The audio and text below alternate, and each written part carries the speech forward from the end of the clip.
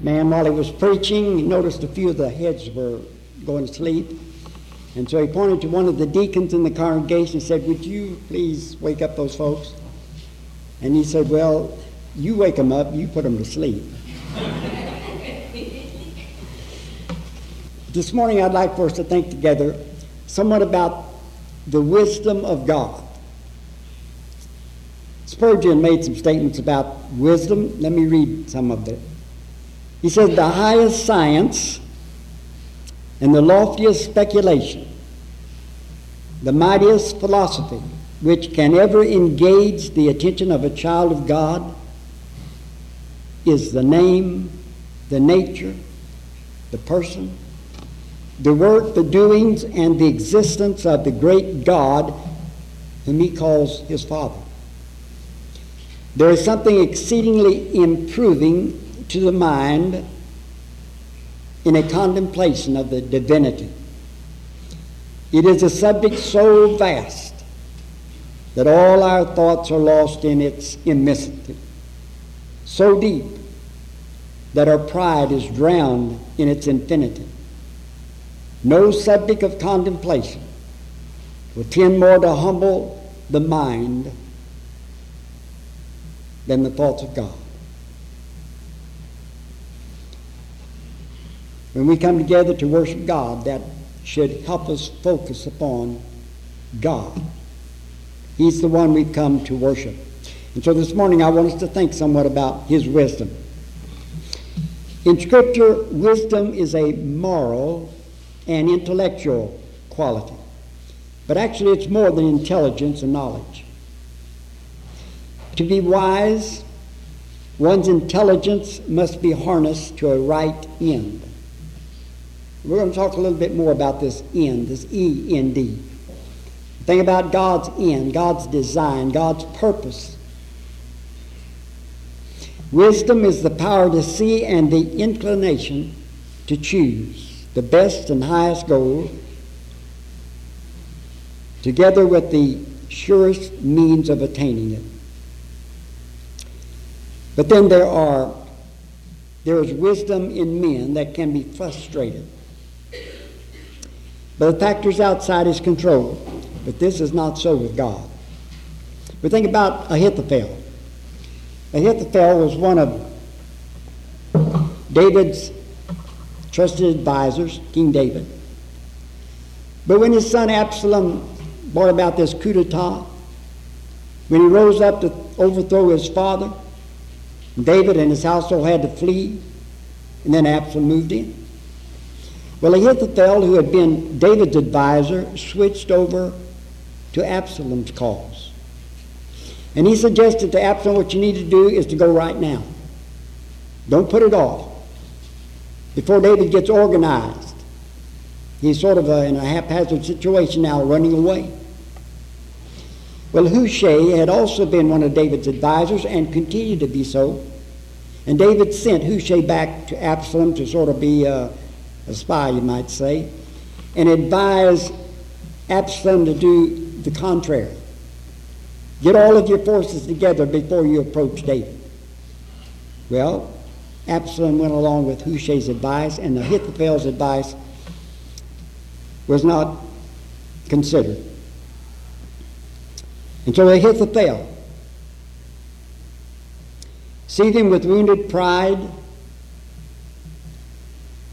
foreseeing no doubt that the revolt was now sure to fail, and unable to forgive himself for being such a fool to join it, went home and in despair hanged himself.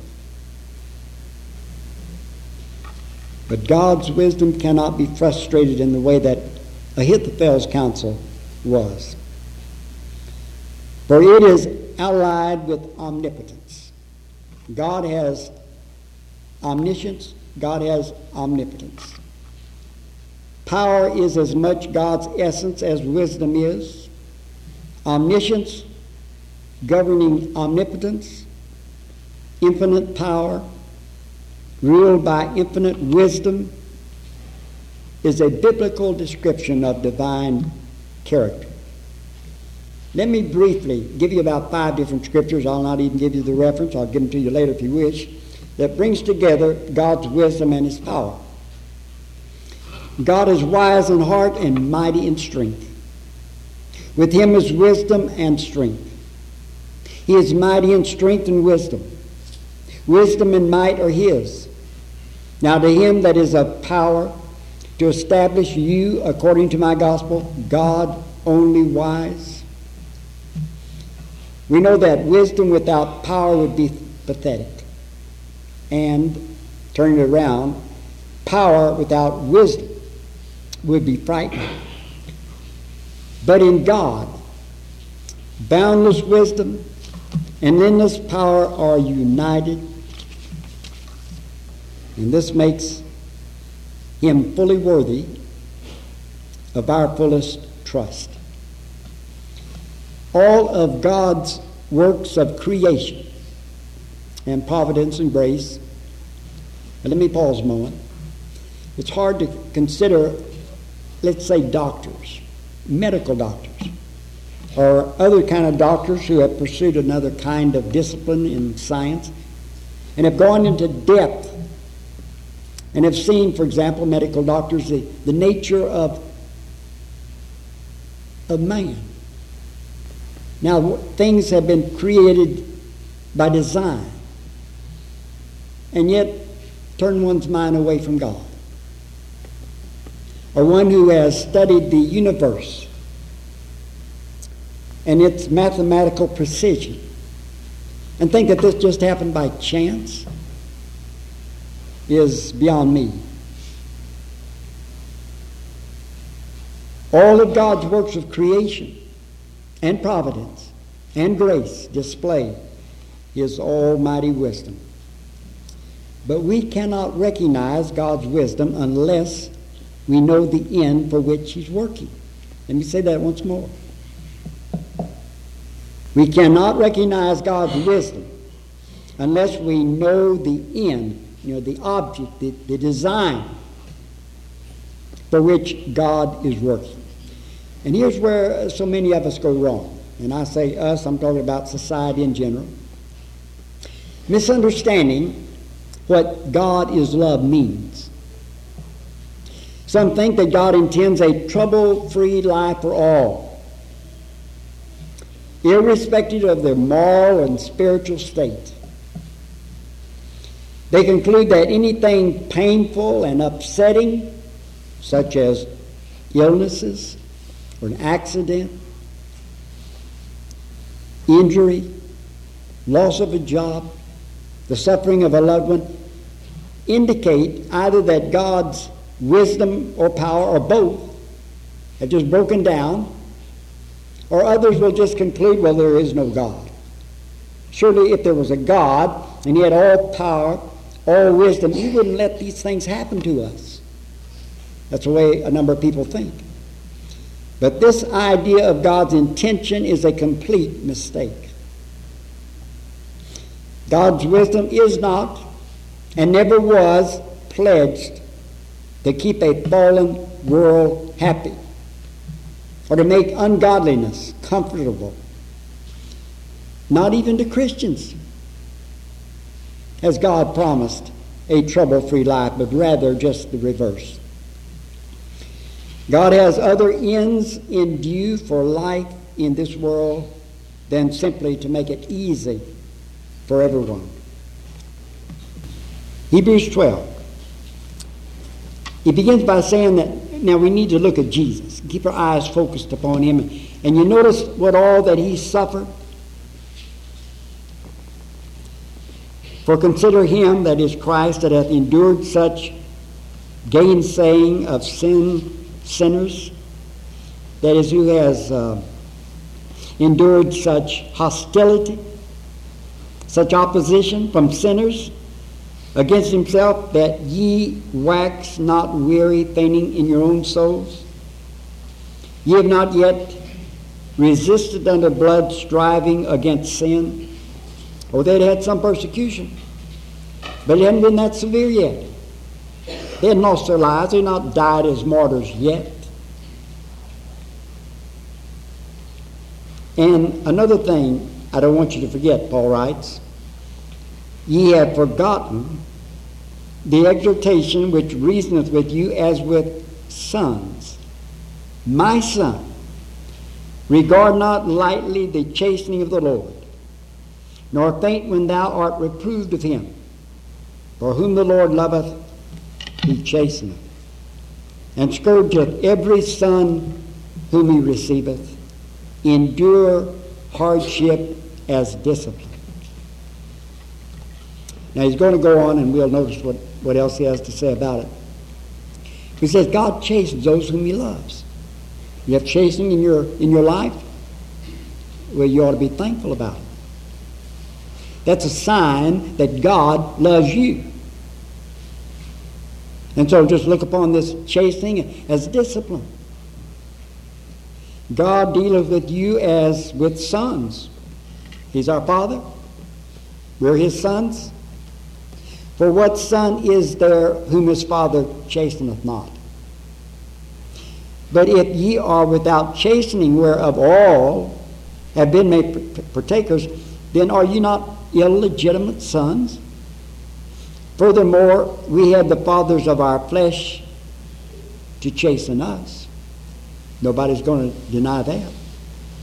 And we gave them reverence. Shall we not much rather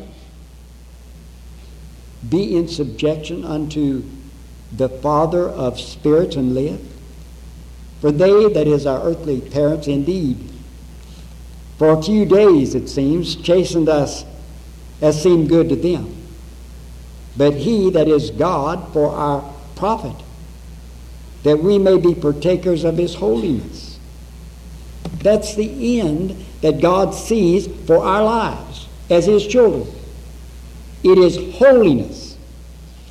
In verse 11, all chastening seemeth for the present to be not joyous, but grievous.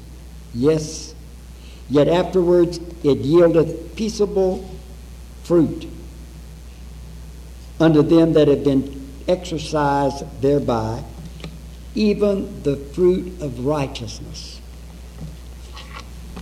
So Paul is telling us that we shouldn't just overlook or neglect or forget about our chastening. There is a purpose. We need to be able to see the end of it. We may not, like Job in this life. What is God's goal? What's he aiming at? Well, it's to save people in heaven. But to that end, his objectives are to draw individual men and women into a relationship of faith and hope and love towards himself, delivering them from sin, showing forth in their lives the power of his grace, to defend his people against the forces of evil, and to spread throughout the world the gospel by means of which God saves. And thus we can see God's wisdom manifested in Christ's incarnation, in his death on the cross, and in his triumphant resurrection. But let's think about his wisdom in his dealings with individuals, with you, with me, working in our lives to accomplish his purposes. We can think of events in the lives of Bible characters like Abraham, Moses, David, Paul, Peter, many others, and what God's wisdom accomplished in their lives. Now, think about this. The same wisdom that ordered their lives orders the Christian's life today. God is no respecter of persons. He did things for Abraham, he did things for Moses. He'll do things for you, he'll do things for me. He is no respecter of persons. And so we should not be too taken aback when unexpected, upsetting and discouraging things happen to us now. What do they mean? Simply that God, in His wisdom, means to make something of us which we've not attained yet, and is dealing with us accordingly. It's not just something that has haphazardly come into my life or yours.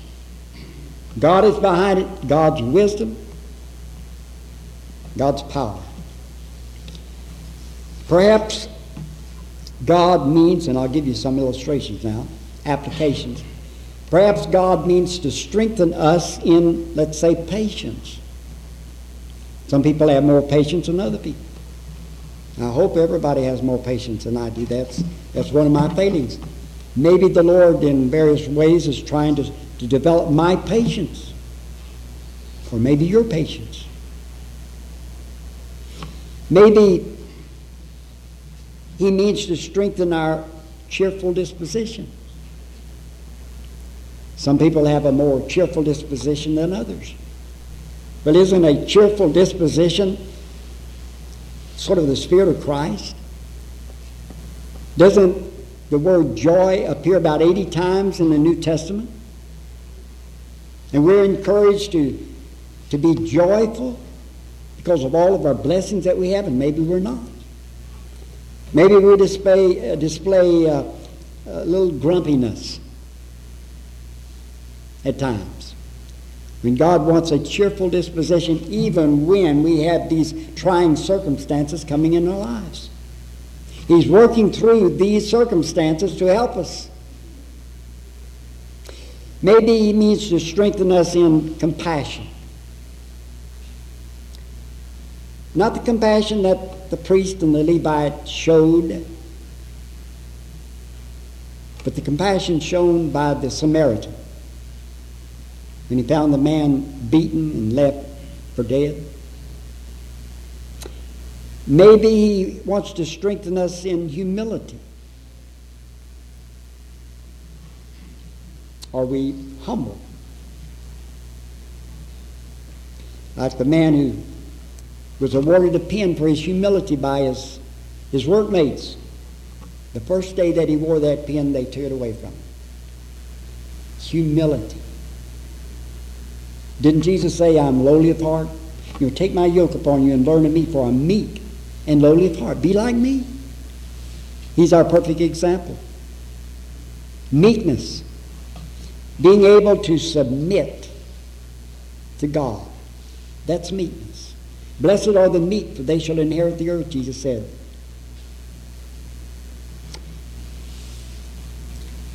And He's trying to develop these qualities by giving us some extra practice in exercising these graces under specific, difficult times.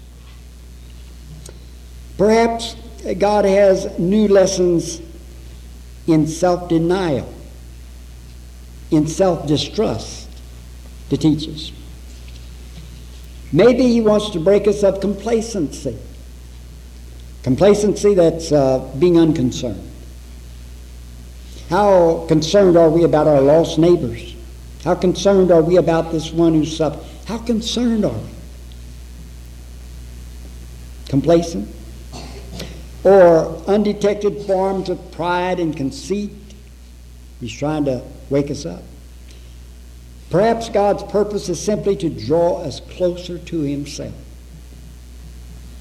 How close do we feel to God? Fellowship with God is sweetest and joy greatest when our cross is heaviest. Let me say that again. Fellowship with God is sweetest and joy greatest when our cross is heaviest. You've experienced that. Perhaps God is preparing us for forms of service of which at present we have no inkling. But He's working on us. He's trying to work through us. Here's a prayer. Many of us lose confidence in prayer because we do not recognize the answer that God gives to our prayers. For example, we ask for strength, and God gives us difficulties through which to make us strong. We pray for wisdom, and God sends us problems to solve. We plead for procrastination. God gives us brain and brawn with which to work and think. We ask for courage. God, give me more courage. And God gives us dangers to overcome. I ask God for strength that I might achieve. I was made weak that I might learn humbly to obey. I ask for help that I might do greater things. I was given infirmity that I might do better things. I ask for riches that I might be happy. I was given poverty that I might be wise. I ask for all things that I might enjoy life. I was given life to enjoy all things. I got nothing that I asked for, but everything I hoped for. Despite myself, my prayers were answered. I am among all men most richly blessed.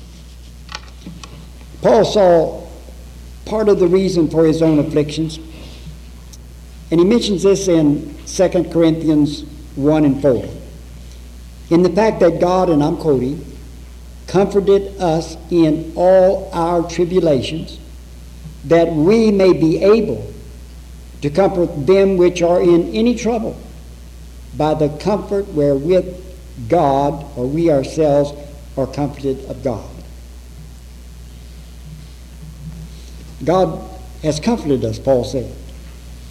Now, that's not where the comfort should stop. He comforted us in all of our tribulations so that when we see anybody in any kind of trouble, we should be able to go and comfort them because of what God's done for us.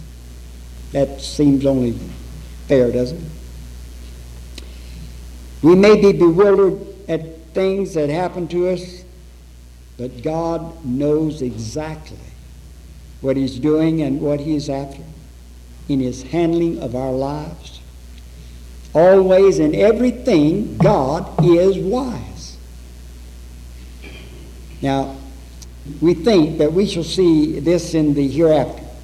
We like to think that Job in heaven or in paradise knows the full reason why he was afflicted. God didn't tell him while he's here on the earth. He had this discussion with these four friends, never did understand. And though he never knew it in this life, we might or we ought not to hesitate to trust His wisdom, even when God leaves us in the dark. Why is this happening to me? And He doesn't just tell us. How are we to meet these baffling and trying situations if we cannot for the moment see God's purpose in it? Well, that involves faith, does it not? To accept the fact that God will use them for our good and that we should respond to them in the Spirit of Jesus. That's our part. Paul was able to see some purpose in his suffering, for his thorn in the flesh, as he called it. When Paul went on his first missionary journey, and when he arrived in Galatia, where he preached the gospel, later wrote them the epistle to the Galatians, we read in Galatians 4:13, 14, and 15 that Paul had a problem even there. Paul said, "But ye know that because of an infirmity of the flesh," that is bodily, what's that word? A bodily ailment.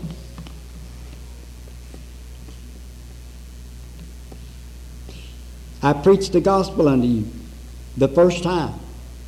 Paul said, if it hadn't been for that, I might not have been preaching to you. And that which was a temptation to you in my flesh, ye despised not, nor rejected, but ye received me as an angel of God, even as Christ Jesus. Where then is that gratulation of yourself? Where is that joy, that satisfaction that you had then? For I bear you witness that, if possible, ye would have plucked out your eyes and given them to me. That's the way they thought of Paul when he first preached it in the gospel. He had this thorn in the flesh, this bodily ailment. And we know that Paul begged the Lord 3 times to remove that thorn in the flesh. But God directly told Paul, no, Paul, there's something else that's going to serve. The Father who knows what is best for each one of his children. In fact, Paul wrote in Romans 8:28, we know that to them who love God, all things work together for good. Here was something in the life of Paul, he didn't want it. He prayed that God would remove it, but he said it's working together for my good. Now, if that's the case with Paul, what about my case and your case? Anybody else's case? God works all things together for good to them that love him. And so Paul received this answer, no, Paul. God said, for my strength is made perfect in weakness. My grace is sufficient for thee. And so Paul saw the purpose that would keep him humble, lest I should be exalted above measure through the abundance of the revelations. And Paul looked no further for an explanation. God had answered his prayer. Said no. Paul lived some 30 more years in sharp pain, in a God-sent discipline. For what son is he whom the Father does not chasten? We know that during those years, Paul prayed for others, and God answered his prayers for them. You remember when he was shipwrecked on the Isle of Malta? Publius was the head man. His father was sick. He suffered with fever and dysentery. Paul was told about it. They took Paul to the man. Paul prayed for Publius' father, laid his hands upon him, and healed him. But Paul could get no relief for himself from his bodily ailment. We know that Paul did not condemn God, but he endured his God-sent discipline as a special and personal providence to keep Paul humble. He said, no discipline at the time seems pleasant but painful. However, it later produces the peaceful fruit of righteousness to those who have been trained or exercised thereby. So here's Paul's final attitude. Most gladly, therefore, will I rather glory in my infirmities. How many people can say that? Most gladly. He didn't just say, I'll accept it, Lord. He said, most gladly, therefore, will I rather glory in my infirmities. Why?